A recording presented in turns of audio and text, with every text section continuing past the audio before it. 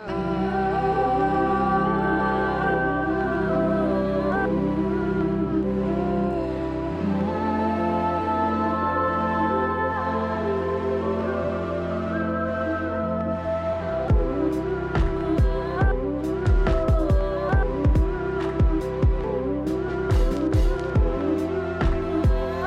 listening to the Bible teachings of Reality Church Stockton.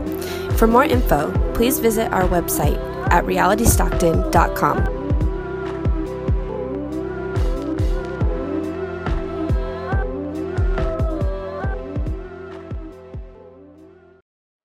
Our reading today is from John chapter 10, beginning in verse 10.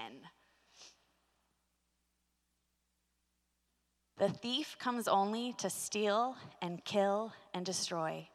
I came that they may have life and have it abundantly. I am the good shepherd. The good shepherd lays down his life for the sheep.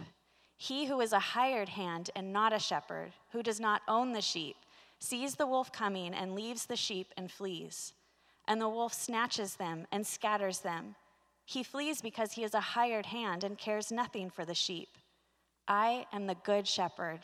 I know my own, and my own know me, just as the Father knows me, and I know the Father. And I lay down my life for the sheep, and I have other sheep that are not of this fold. I must bring them also, and they will listen to my voice. So there will be one flock, one shepherd. For this reason the Father loves me, because I lay down my life that I may take it up again. No one takes it from me, but I lay it down of my own accord. I have the authority to lay it down, and I have the authority to take it up again. This charge I have received from my Father. This is the word of the Lord. Well, some years ago, Forbes magazine published an article entitled 15 Ways to Identify Bad Leaders. And you know, some of the points, they were pretty run-of-the-mill. They're what you would expect from a business magazine. A leader needs to have vision, and if they don't have vision, then that's a bad leader. A leader needs to be able to get results, and if they can't get results, if they can't empower their people to do what is right and do the best at all times, well, that's a bad leader. A leader needs to have an entrepreneurial mindset, and if he or she does not, well, that's a bad leader. And while shepherding overlaps in many ways with general leadership, it is also very distinctly different. Shepherding isn't like leading a Fortune 500 company. And see, the Bible has a tremendous amount to say about shepherding.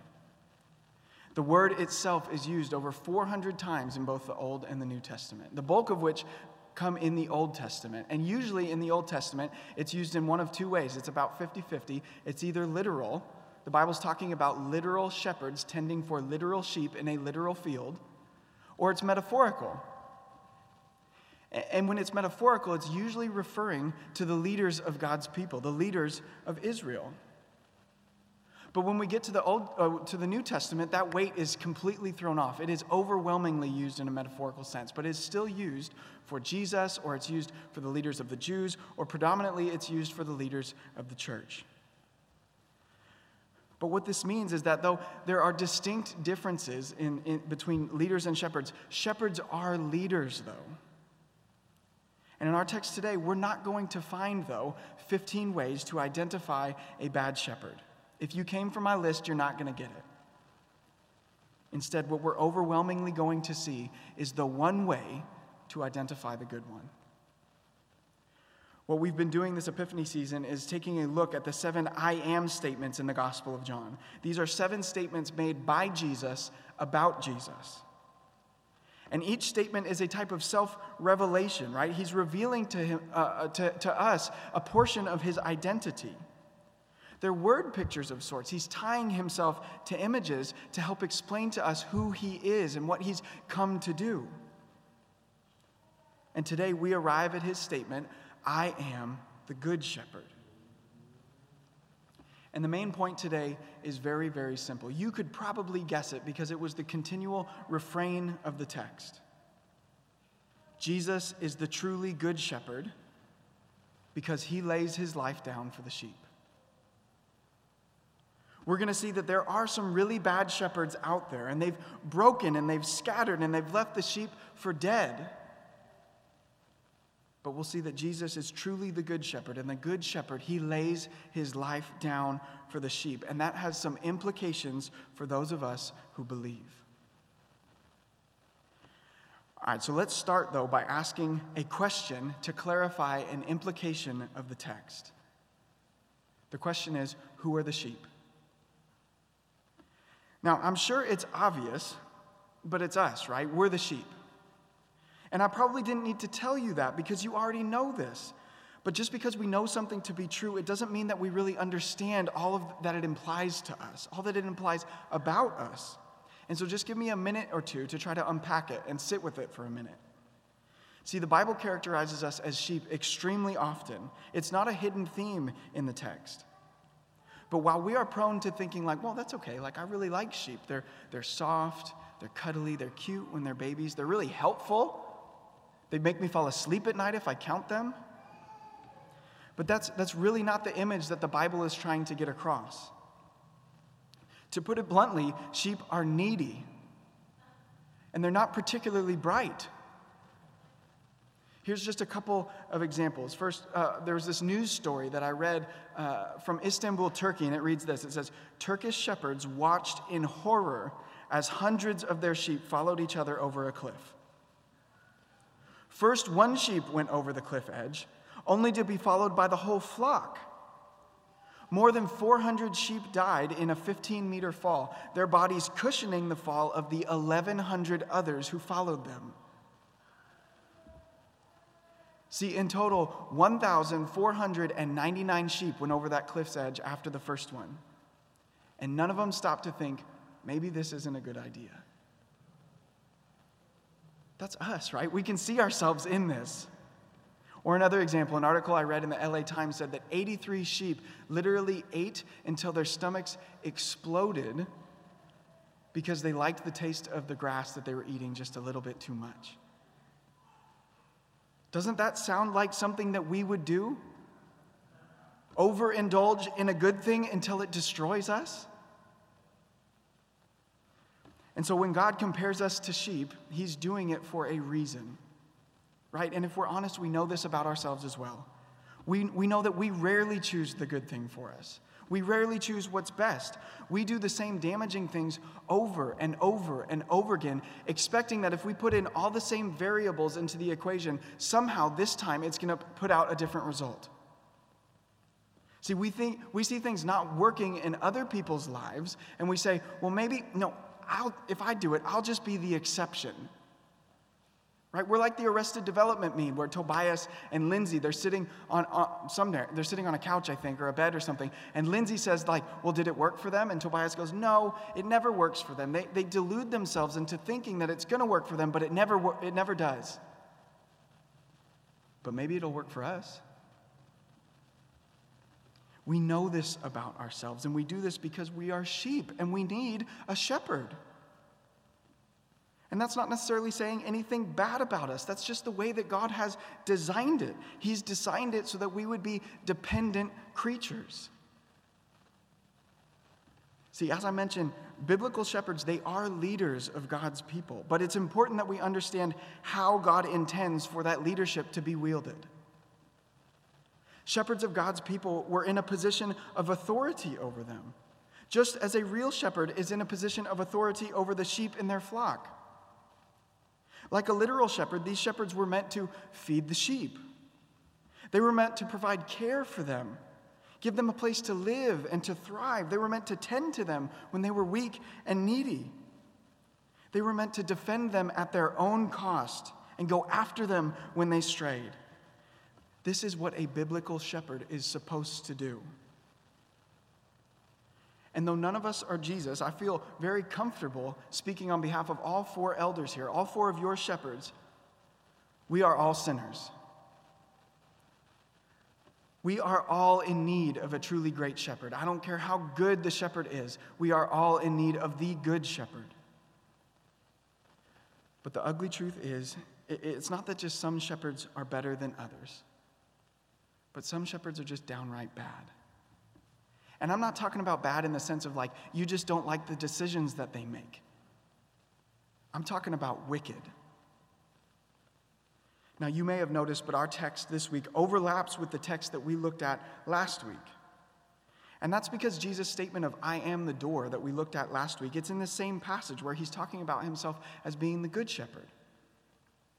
And in John 10, Jesus has been contrasting himself over and over again against these non-shepherds, or we could call them bad shepherds, who are posing as shepherds. And he points out two distinct types. Right, the first one is the thief, and that one appeared in our text last week. And in verse 10, we see that the thief, he comes only to steal and to kill and to destroy. And last week, we saw that the thief was described in verses 1 and verse 8. He's not a shepherd, but someone who just climbs in over the wall. He climbs in over the hedge. He doesn't come through the door. He comes to hurt. He comes to take. But secondly, in our text today, we see the hired hand. Look at verse 12. He says, he who is a hired hand and not a shepherd, who does not own the sheep, sees the wolf coming and leaves the sheep and flees. The wolf snatches them and scatters them. He flees because he is a hired hand and he cares nothing for the sheep. And so while Jesus describes these two types of bad shepherds, we can really treat them as one because they are in effect the same. Right? Did you see it? Whether they've come to take your life like the thief, or they've come to flee and leave you for dead like the hired hand, both of these kinds of shepherds are leaving you to be the one that suffers. You're the one suffering, not them. You're the one dying. But Jesus isn't contrasting himself against some hypothetical figures. He's talking about the Pharisees right in front of him. Right? He's not subtweeting them and they get home and they check their Twitter feed and they go like, well, I remember having a conversation with Jesus today. I wonder if this is about me. No, he says, I want you to see my eyes when I say this. I don't want there to be any confusion about who I'm talking about. And how do I know that? See, this passage is a breakout monologue in the midst of an interaction Jesus is having with the Pharisees after he heals a man born blind. And that's the story that takes up chapter 9. And to understand Jesus' words here, we really need to know a couple of things from that story. First, the Pharisees were meant to be shepherds of the Jews in Jesus' day. They were the ones that were supposed to be feeding and nurturing and caring for and going after and tending to the flock of God. But secondly, the Pharisees were very unhappy with the fact that Jesus healed this man. And not only that, he healed him on the Sabbath. And so the picture Jesus paints for us is not that he's doing, or is that he is doing what these shepherds ought to have done. He's the one caring for the hurt and vulnerable. He's the one healing them. He's the one feeding them. And so the picture that Jesus paints for us is not only that he's doing what the shepherds should do, but he's doing it on times that their extra-biblical requirements have said are off limits. Right? He's doing it when their self-created power structures said that this was not okay on the Sabbath. See, bad shepherds will always create structures outside of what God requires. I want to be clear with that. God does require certain things. There are qualifications. There are things that God asks of us, but bad shepherds are always going to bind more than what God requires to ensure that they maintain the power, that they keep the leverage. The system is built for them to always come out on top, and it's always at the expense of somebody else, usually for those people that they have been entrusted to care for. And Jesus' words against the Pharisees here, they are not new. He's actually just joining the testimony of the prophets who condemn these evil shepherds and pronounce impending judgment upon them. For instance, in Ezekiel 34, we read, "Thus says the Lord God, shepherds of Israel who have been feeding yourselves. Should not shepherds feed the sheep?" The passage goes on to say that the shepherds of Israel who were supposed to be caring for God's people were instead only caring for themselves. They were stuffing their wallets. They were devouring the sheep rather than caring for them. They were scattering them and leaving them fleeing for dead. And what was true then, in Ezekiel's day, in the time of the prophets, and in Christ's day with the Pharisees, we know it's still true now. There are a lot of bad shepherds leading God's people. And I don't feel like I need to convince you of that. Because I know your stories. I know the abuses of power that you've suffered. I know the church hurt many of you come from. I know the pain that a bad shepherd has inflicted upon you, and I know how you carry it with you still to this very day. But honestly, even if I didn't know all of those things, it's just an unavoidable truth. There are too many stories out there. A few years ago, the Houston Chronicle detailed this long investigation that they did of cover-ups of over 380 accounts of sexual assault in a particular denomination in their area. 380 accounts of sexual assault in the church by shepherds that left over 700 victims in their wake. Or even just last year, Christianity did this long-form investigative journalism podcast on a particular church in Washington State that collapsed in 2014-15. And while the podcast was about the rise and the fall of the whole thing, what it really focused on was the transgressions of the lead pastor. The fact that it was his sins, it was his willingness to continue to grow and continue to get and to continue to have a claim that caused this downfall. And ultimately, when the wolves of his sins came to devour the sheep, he fled. And they were left to pick up the pieces. Or even just this last week in our own city in Stockton, a news article popped up that said a man, a leader of a church here in town, stole over $500,000 from his church. The literal thief. It's heartbreaking, but the stories literally just go on and on and on. And these are just the ones that make the news. I know many of your stories didn't. Bad shepherds are everywhere. They're stealing from the flock, they're scattering the flock, and ultimately they're leaving the flock for dead so that they can prosper. Rather than dying for the flock, they're making the flock die for them. And maybe that's just pushed you to the brink. You're saying, Matt, that's just it. The church is where I was supposed to be able to trust people. But I've only found pain and heartache here. That's it. I can't be fully invested. I'm sorry. I'll come on Sundays. I may even become a member, but I have to supplement. I can't tie my heart here because it's just a matter of time until you let me down too. And so maybe you look to your preferred political party because you say, I can't trust a person, but maybe I can trust a platform. Maybe I can trust an ideology. Or maybe you say, I've got this online preacher that I follow, and he's really wise. And guess what? He doesn't know me, and I don't know him. And so I can let that lead me. Or maybe you follow Joe Rogan or Jordan Peterson, or fill in the name of whoever your favorite free-thinking podcast host is. You say to yourself, I can trust them because guess what? If I don't like what they're saying, I can just turn it off. And you do this because you say, I'm an open-minded person. Matt, it's the 21st century. I don't have to be in anyone's flock. I don't have to be under anyone's authority. I can be the master of my fate. I can be the captain of my soul. And friend, I hear you. And to be perfectly honest, I understand it. And I don't want to discount your pain. But I need you to hear me. To think that you can be your own shepherd is to deny your very created nature. It's foolishness, and we all know it. Because remember, we're sheep. We rarely do what is best for us. We give ourselves to destructive patterns and habits. And so maybe you say, well, what then? What am I supposed to do? I've been hurt by the shepherds in the church. I've been hurt by the shepherds of the world. And now you're saying I can't even trust myself.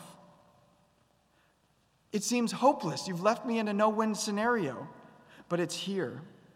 It's in this tension. It's in this exasperated desperation that causes you to just want to give up. It's here when we've been beaten and seemingly have no hope. We've been left for dead, that Jesus comes to us and he says, I am the good shepherd.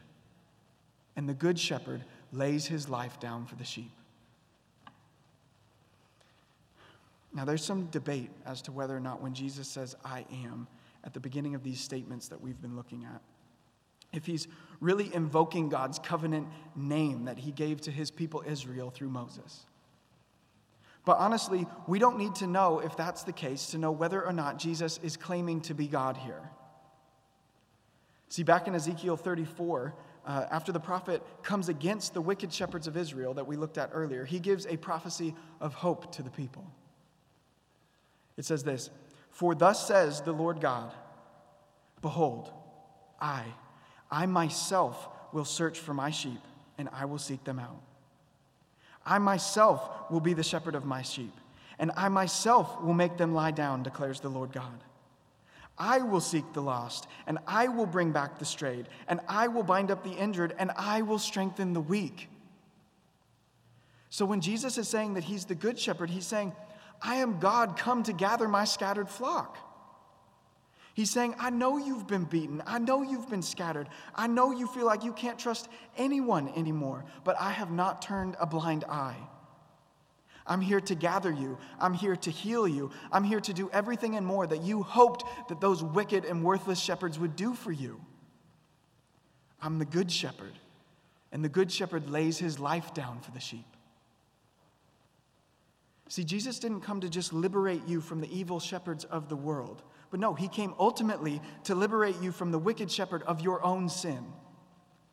He came to free you from yourself, from thinking that you can be your own shepherd. And if you believe that, then the words of King David's famous Psalm 23 can become your true words as well. You can say with David, the Lord is my shepherd. I shall not want. You can trust that he'll lead you, and he'll guide you, and he'll restore you. You can trust that even when you face death, it will be just a shadow because Jesus himself was plunged into the full weight of the darkness for you. You can trust that when your enemies seem to still be prospering and evil seems to be in triumph, you can trust that he prepares abundance for you. And you can trust that he'll lead you all the way home to be with him again. He says, I am the good shepherd, and the good shepherd lays his life down for the sheep. And if you trust him today, if you've trusted that he's truly liberated you from the evil shepherd of your own sin, then in our text today, that means at least three things for us. And we're going to spend what's left of our time looking at those three things. Number one, it means life. No more does death have a complete grip on us. No more do we have to just make the best out of a corrupt circumstance. The psalmist says that when we take refuge in God, we will find that he makes known to us the path of life, and in his presence there is fullness of joy, and at his right hand are pleasures forevermore. Or like Jesus puts it in verse 10, I came that they may have life and have it abundantly. Unlike the bad shepherds, the good shepherd Jesus doesn't come to take your life, he comes to give you life. Friends, if you've put your faith in the good shepherd, then the pains of this world can hurt you. They can put you down. I'm not going to lie to you about that. But they cannot keep you down. Because we realize that we belong to another shepherd. He's come to give us abundant life. See, the apostles early in Acts, after they had been beaten for proclaiming the name of Jesus, in Acts 5, it says that they left the presence of the council rejoicing that they were counted worthy to suffer dishonor for the name. The worthless shepherds of their day had hurt them, but they could not hold them down because they had a hope, they had a joy, they had an abundance of life that was situated in Jesus. It was situated in the resurrection. And that's where abundance of life is found. It's beyond the grave with Christ. In Jesus, we have life, and we have it abundantly because he's the good shepherd, and the good shepherd lays his life down for the sheep. Number 2, it means unity.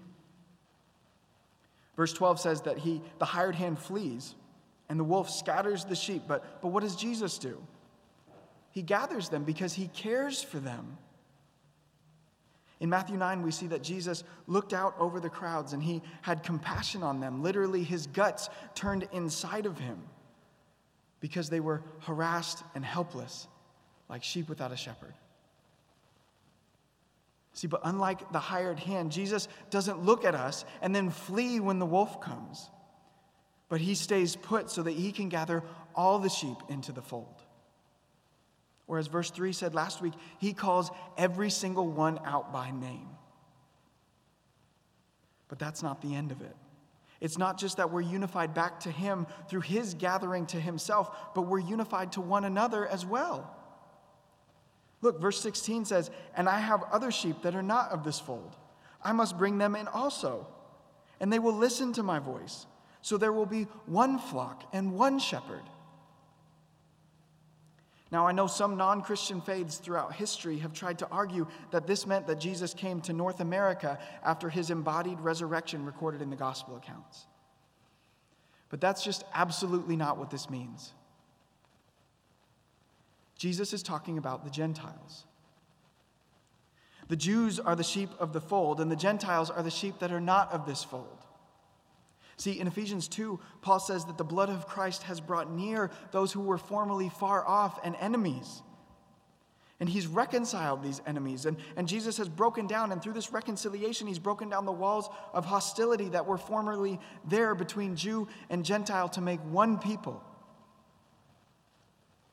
And so this means that despite our differences in ethnicity, in background, in upbringing, in politics, you name it, Jesus has brought us into the fold. We are now one flock under one shepherd. Bad shepherds are going to find ways to divide and exclude, but that's not Jesus.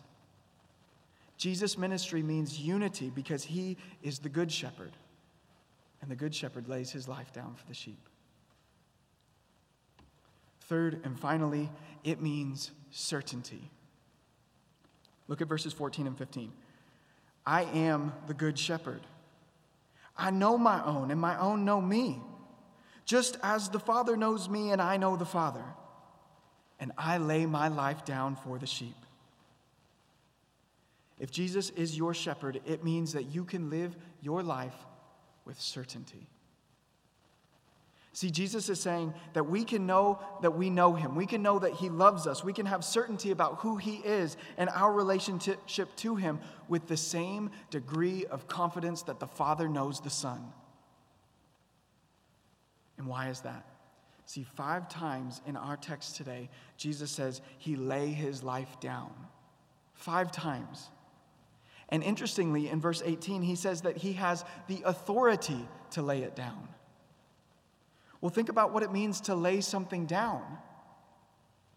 When you lay down in bed at night, you do it with a purpose. The purpose is to rest, and eventually the purpose is to get up again in the morning. If you simply passed out, you are not laying down. You are yielding to something that has more power than you. But Jesus says he lays his life down. See, centuries before Jesus was born, the prophet Isaiah said, "Not only were we scattered, but we had gone astray." There was a willful aspect about this. We willfully left the fold. See, we didn't trust God as to be our good shepherd, and so we gave ourselves over to the wicked shepherd of sin, thinking we were doing what was best for ourselves, but we're sheep. We rarely pick that. And thinking we were doing that, instead we sold ourselves into slavery. And see, Jesus has been talking about the wicked shepherds right in front of him. I don't want to miss that. But we would be missing the bigger point if we didn't see that he's ultimately talking about the evil shepherd of sin that we are all under. Because you could say, "Well, Matt, I gave my life to Jesus, but my situation hasn't changed. I still find wicked shepherds everywhere. They still seem to be prospering." Friends, there's a day coming that the wicked will get what is coming to them. There is justice coming. Zechariah says that for these wicked shepherds, another prophecy is talking about it, God is going to tear off their right arm and gouge out their eyes. The very things that they used to wield authority over the sheep in their care, he's going to break off and tear out.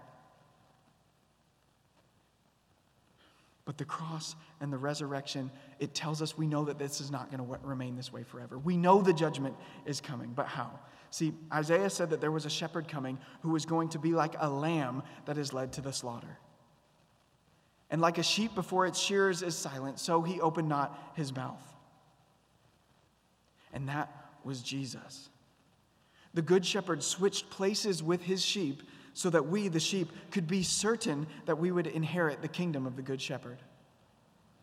The good shepherd became a true sheep, and he subjected himself to the most wicked of shepherds, all the way to death. And he came with full authority over the flock. And how did he use that authority? He used it to lay his life down on Friday. But verse 18 says that in that same authority, he picked it back up again on Sunday. He left an empty tomb so that we would know he really did it. He left an empty tomb so that we would know that even if a wicked shepherd puts us in the grave, death is only an open door to true abundance of life. See, the bad shepherds have come to gain their life by taking yours. But Jesus says, I've come to give you life by laying mine down. Friends, Jesus is the good shepherd. And the good shepherd lays his life down for the sheep. Amen? Amen. Let's pray. Our Father, we